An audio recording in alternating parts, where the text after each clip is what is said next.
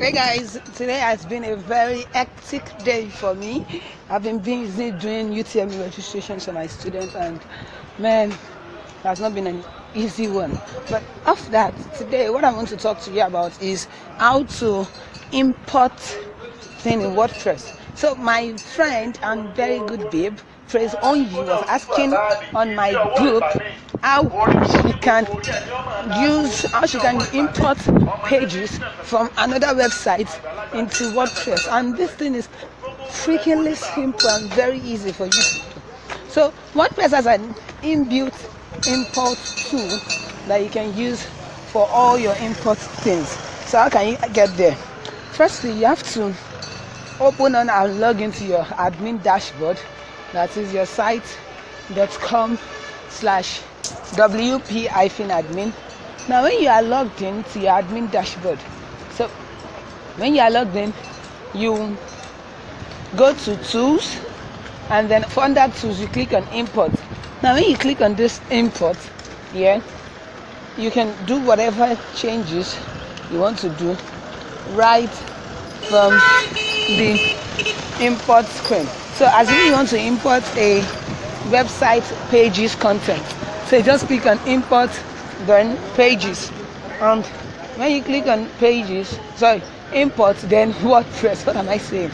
You say import WordPress, and then you upload your XML file to it.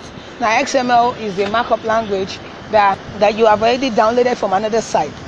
If you want to do for Blogger, you'd also see Blogger. If you want to do for blog.cz, different things are there, RSS, and then you can easily just click and import them, simple as ABC.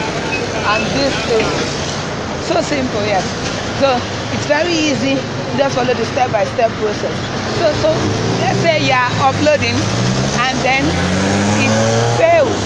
So assuming you are uploading and then it fails, one of the curious problems that you may have that make it fail is that you may get an error that says that this thing you are uploading, you may get an error that says you have exceeded your upload limit. Yes, so maybe you have exceeded your PHP limit.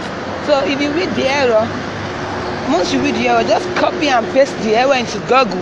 That's the first step of debugging. And then if you decide that you want to go on it by your own, most errors that you get are around PHP memory limits. So just go to your php.ini file and increase the memory limit. Now if you are on a shared hosting, or you don't know how to do this thing that I just mentioned, just ask your host manager and then they will do it for you. Simple as everything. So that's how you upload on WordPress and import inside. Thank you for listening. I'll catch you on the flip side. Bye bye. Sorry for the background noise though, by the way. I'm working on a major expressway.